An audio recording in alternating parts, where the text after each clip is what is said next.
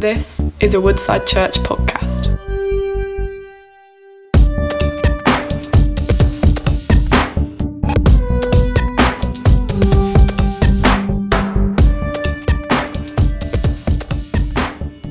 Good morning. Good to see all of you.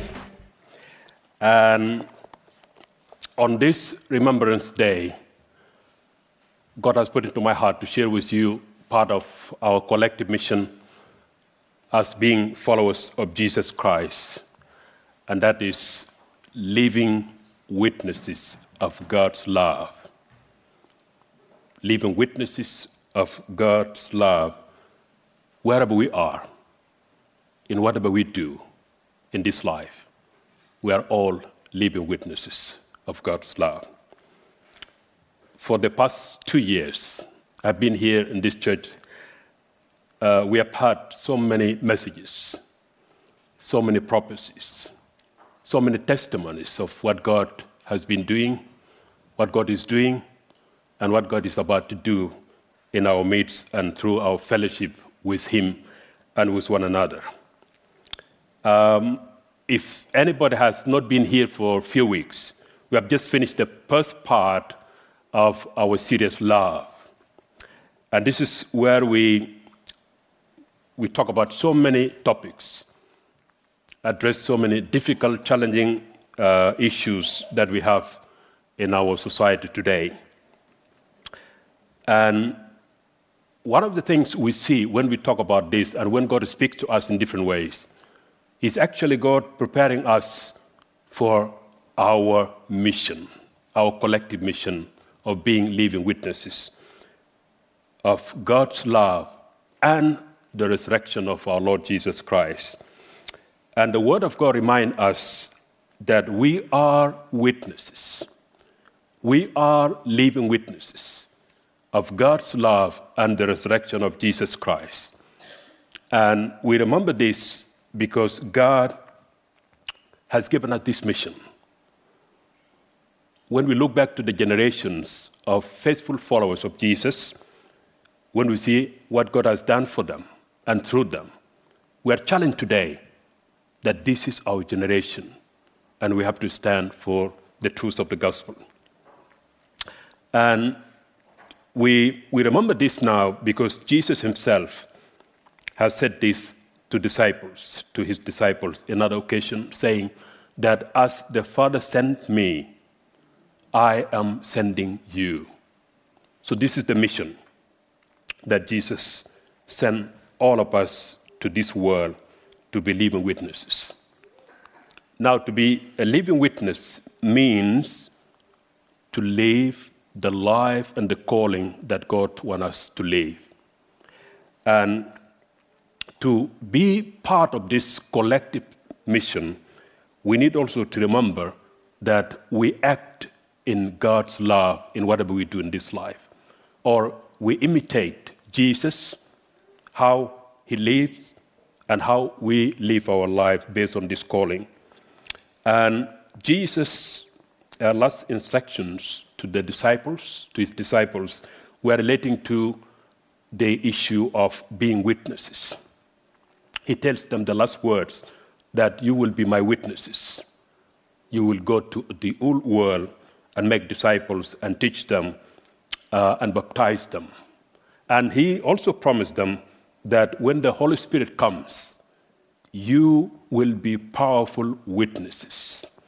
And in the book of Acts chapter 1, verse 8, gives us exactly this promise, as it says, but you will receive power when the Holy Spirit comes to you.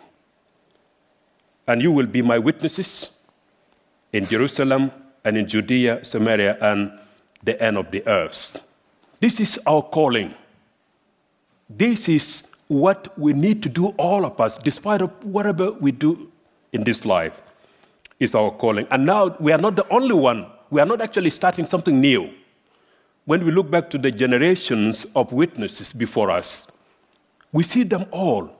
The church history is full of people of God working with God. And even before the New Testament, we have God working with his people. We are just part of this mission. But the only difference is that we are the people who have to do it now. This is our generation. This is you and me to continue this mission to the end of the world.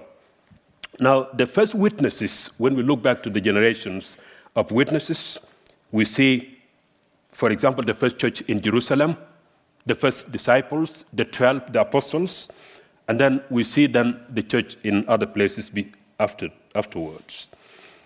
The Bible says about them in the book of Acts chapter 4, beginning from verse 32. It says, all the believers were one in heart and mind. No one claimed that any of their possessions were their own, but they shared everything they had. And now this is the heart of what God is telling us. With great power, the apostle continued to testify to the resurrection of the Lord Jesus, and God's grace was powerfully at work in all of them. In other words, God, through his power, he has given this small group of Christians power to go and change the world.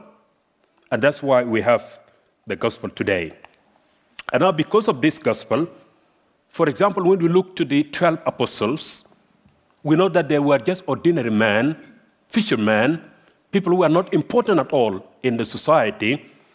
And because of Jesus, their lives were transformed and they became witnesses, powerful witnesses, to go to the end of the world. They were ordinary men, but because of God's power, they were changed.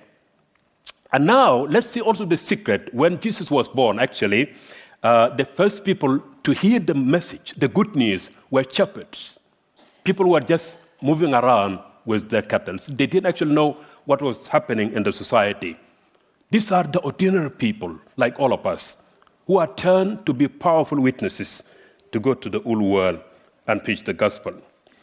And this is the truth that God always entrusts ordinary people, people who have nothing than Jesus, to go and change the world. And one of the things that we know about this mission, when we read the word of Jesus in Luke chapter 10, and this is where Jesus sent the 72 disciples 2 by 2. He sent them and gave them instructions, what to do, what not to do. And as part of that, they went, and it happens exactly. They came back and reported to Jesus. They said, even the evil spirits obey our commands.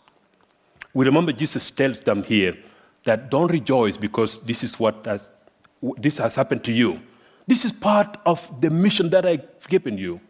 But instead rejoice, your name are written in the book of life. And then, at this point, the Bible says, when they came back and reported what has happened to them, Jesus, in verse 21 of the book of Luke chapter 10, the Bible says, at that point, at that time, Jesus, full of joy through the Holy Spirit, said, I praise you, Father, Lord of heaven and earth, because you have hidden these things from the wise and learned, and reveal them to little children. Yes, Father, for this is what you were pleased to do. And this is Jesus saying that, Father, you have revealed these things to people who have nothing else than knowing the truth of the gospel. Because in this passage as well, Jesus says that there were kings, very important people in the history, who wanted to see what you see now, but they couldn't see it. So this is a message that God has given us. Now, beside the first Christian believers, the first church, the first missionaries, the first and every generation that has passed, we have also other witnesses we have in the Bible.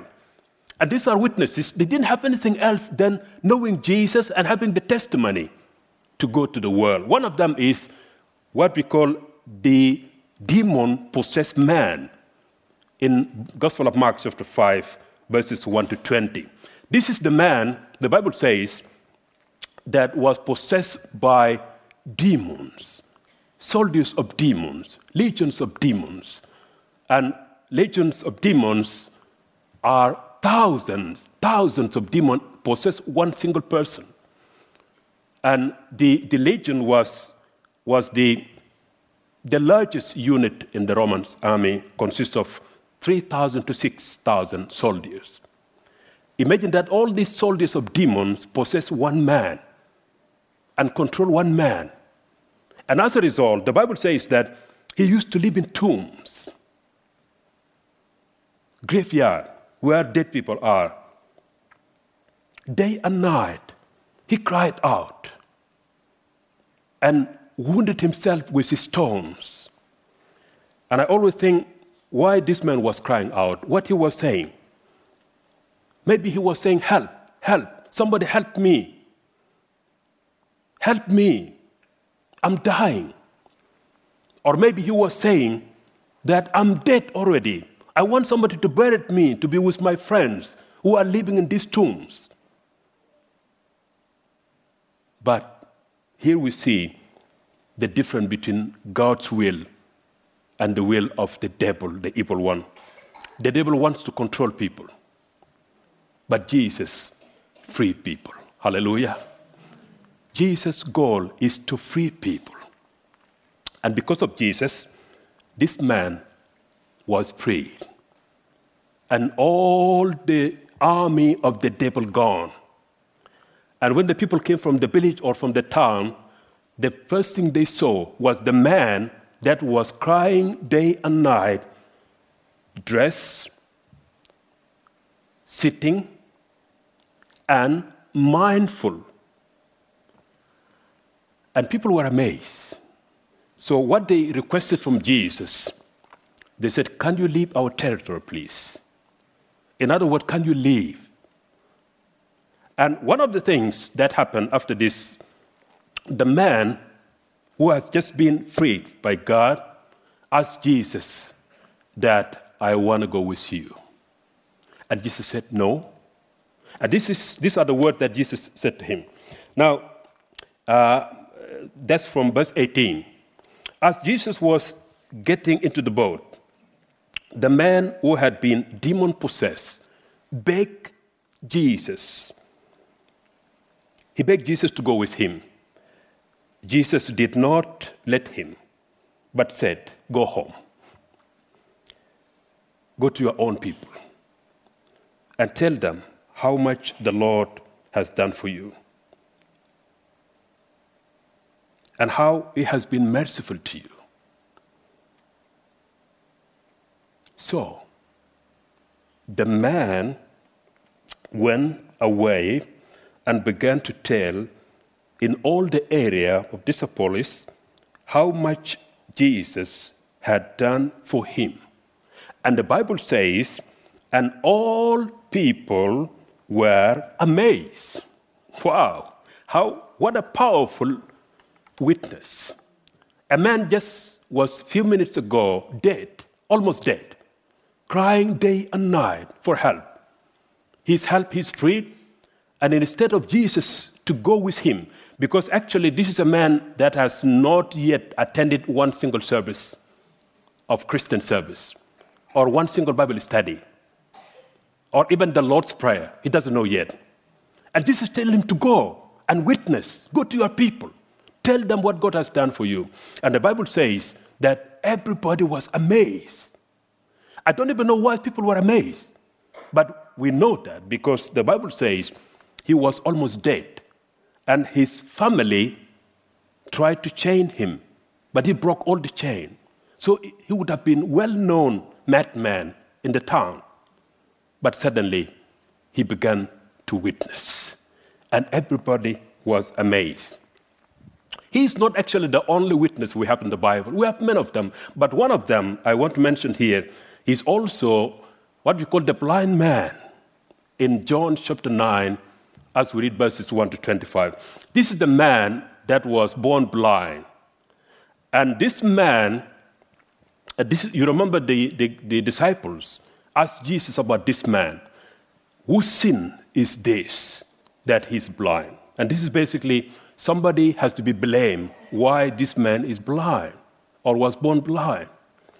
But anyway, this is the man, when Jesus passed by, opened his eyes and were asked to go and wash in the pool.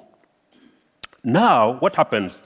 Jesus continued his mission, and the man began to see, and suddenly ended up being investigated by religious leaders, telling him, "Do you know the man that opened your eyes?"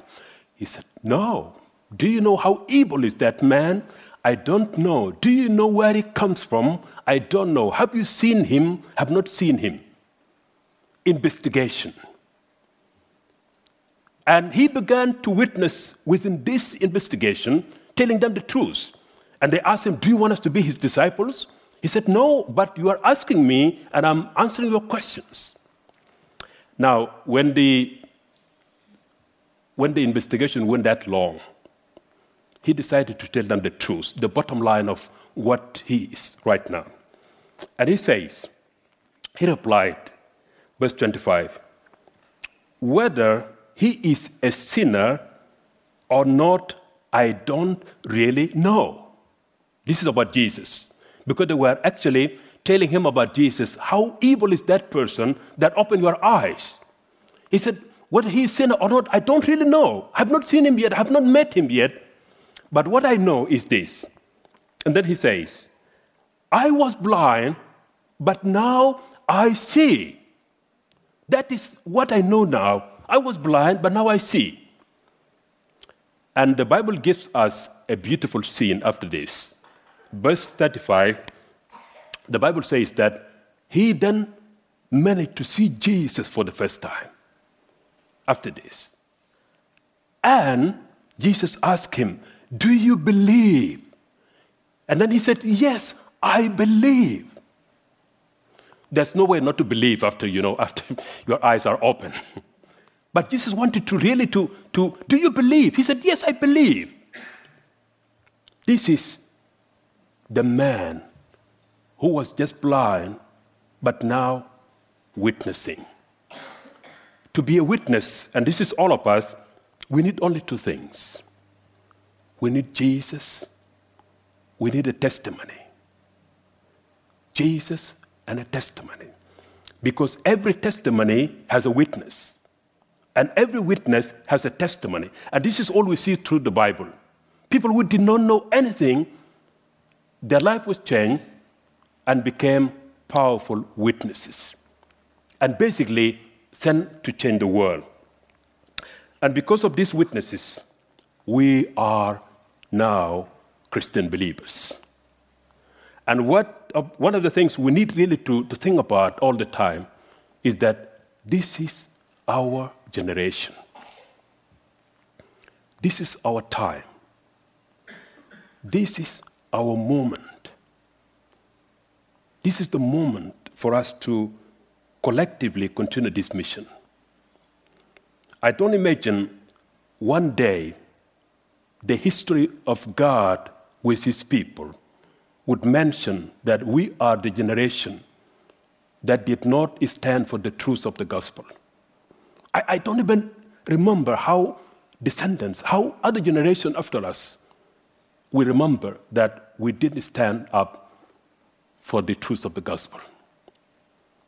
This is the responsibility we have. And this is actually all of us, despite of whatever we do in this life. This is the reality of life we have now as a church, as Christian believers. We are not the first one, but this time in life, we are asked and anointed and sent to continue this mission faithfully. I have studied some kind of African church history. And I sometimes think about the first missionaries who went to Africa to preach the gospel. Life was really, really difficult And if you go to any country in Africa right now, most of the churches, most of the theological institutions are named after missionaries who gave their life for the sake of the gospel. Life was really difficult. People were asking them, don't you have families? Why you come here? Why? And they would just say, because of the love of God. Most of them died being eaten by wild animals, diseases, drowned in the Nile. But they had a cause that they paid their life for, because they knew that was their generation. And we are now living witnesses of their sacrifice. And that's why we continue to do this. Many of you may know that I became a Christian in the nation of Sudan. And that is 32 years ago. Wow. I'm not a young man, right? Yeah, so just a child in school. The government of the land decided that Islamic Sharia law would be implemented in the whole nation. And that means changing life totally for everybody. And if somebody knows something about Islamic Sharia law, it's actually implemented in all aspects of life: how to dress, what to do, what not to do, and all these things. And the churches by that time were actually challenged, because it was, if for example, the churches said no, they may close up all the churches. And while everyone was thinking what to do, God came into the land and decided to choose young people, children in the school, fill them with Holy Spirit, and go to their schools, to universities, to everywhere to make noise.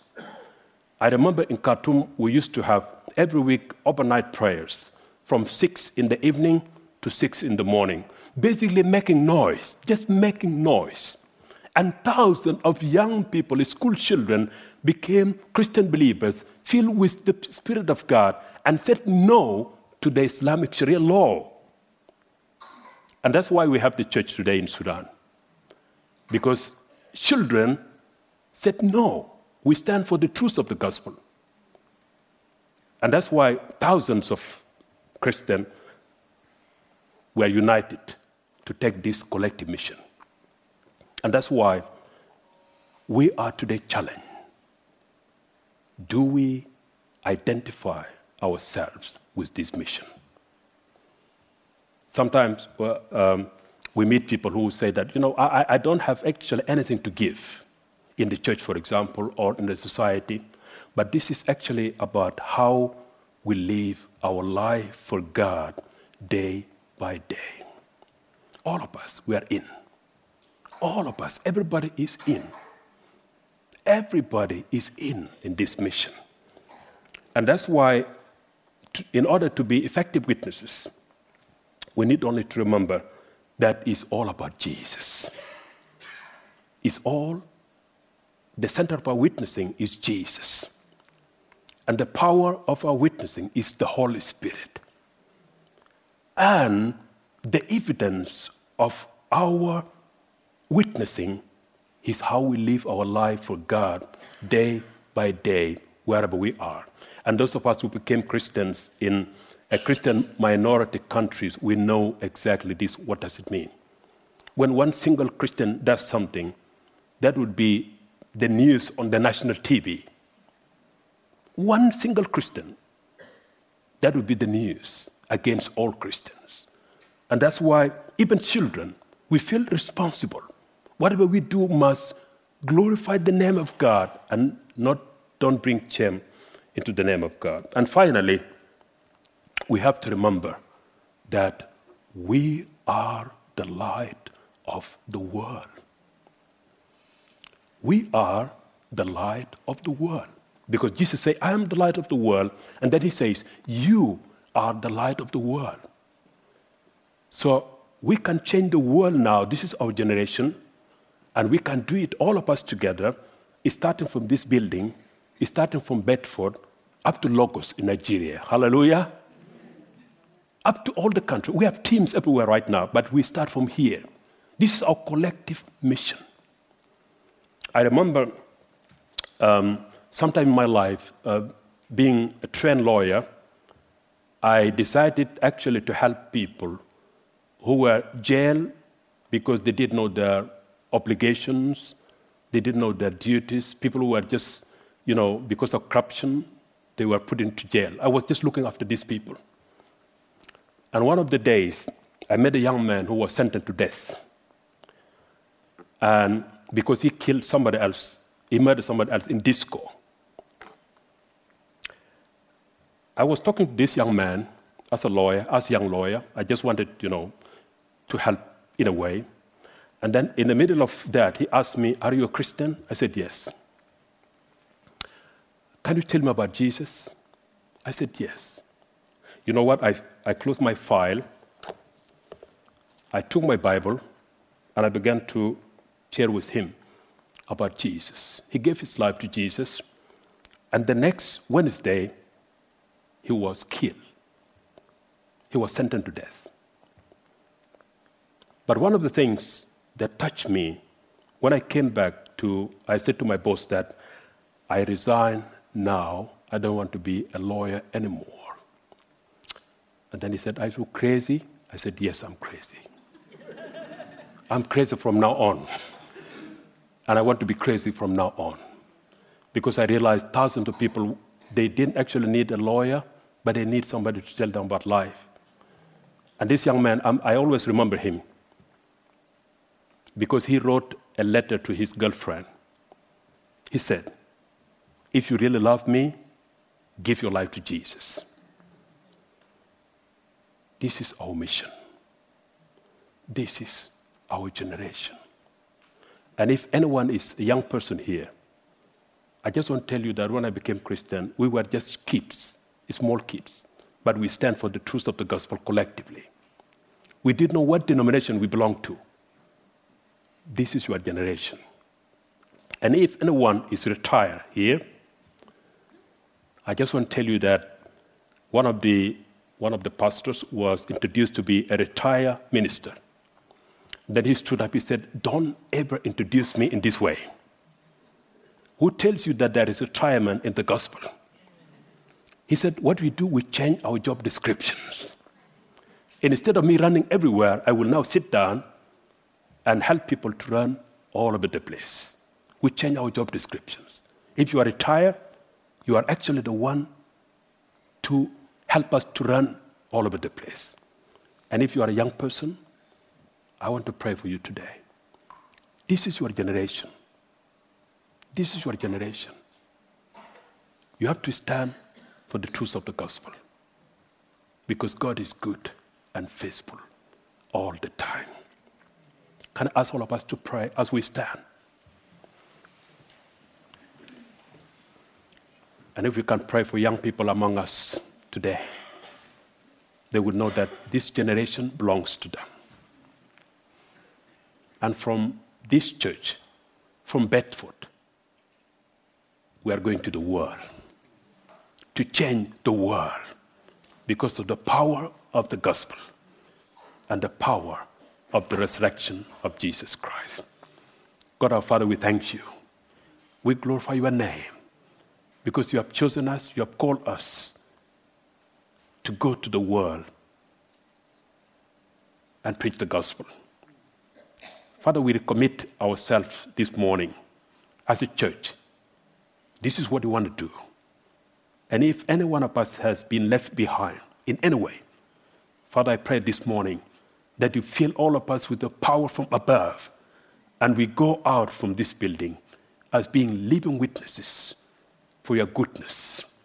And I pray, Father, for young people among us, that you will fill them with the power from above, the power of the Holy Spirit, so that they go to their schools, to their universities, to their colleges, knowing that this generation belongs to them. Help us to live and love you more than anything else in this world as we pray in Jesus' name. Amen. You've been listening to a Woodside Church podcast. For more information, visit woodsidechurch.com.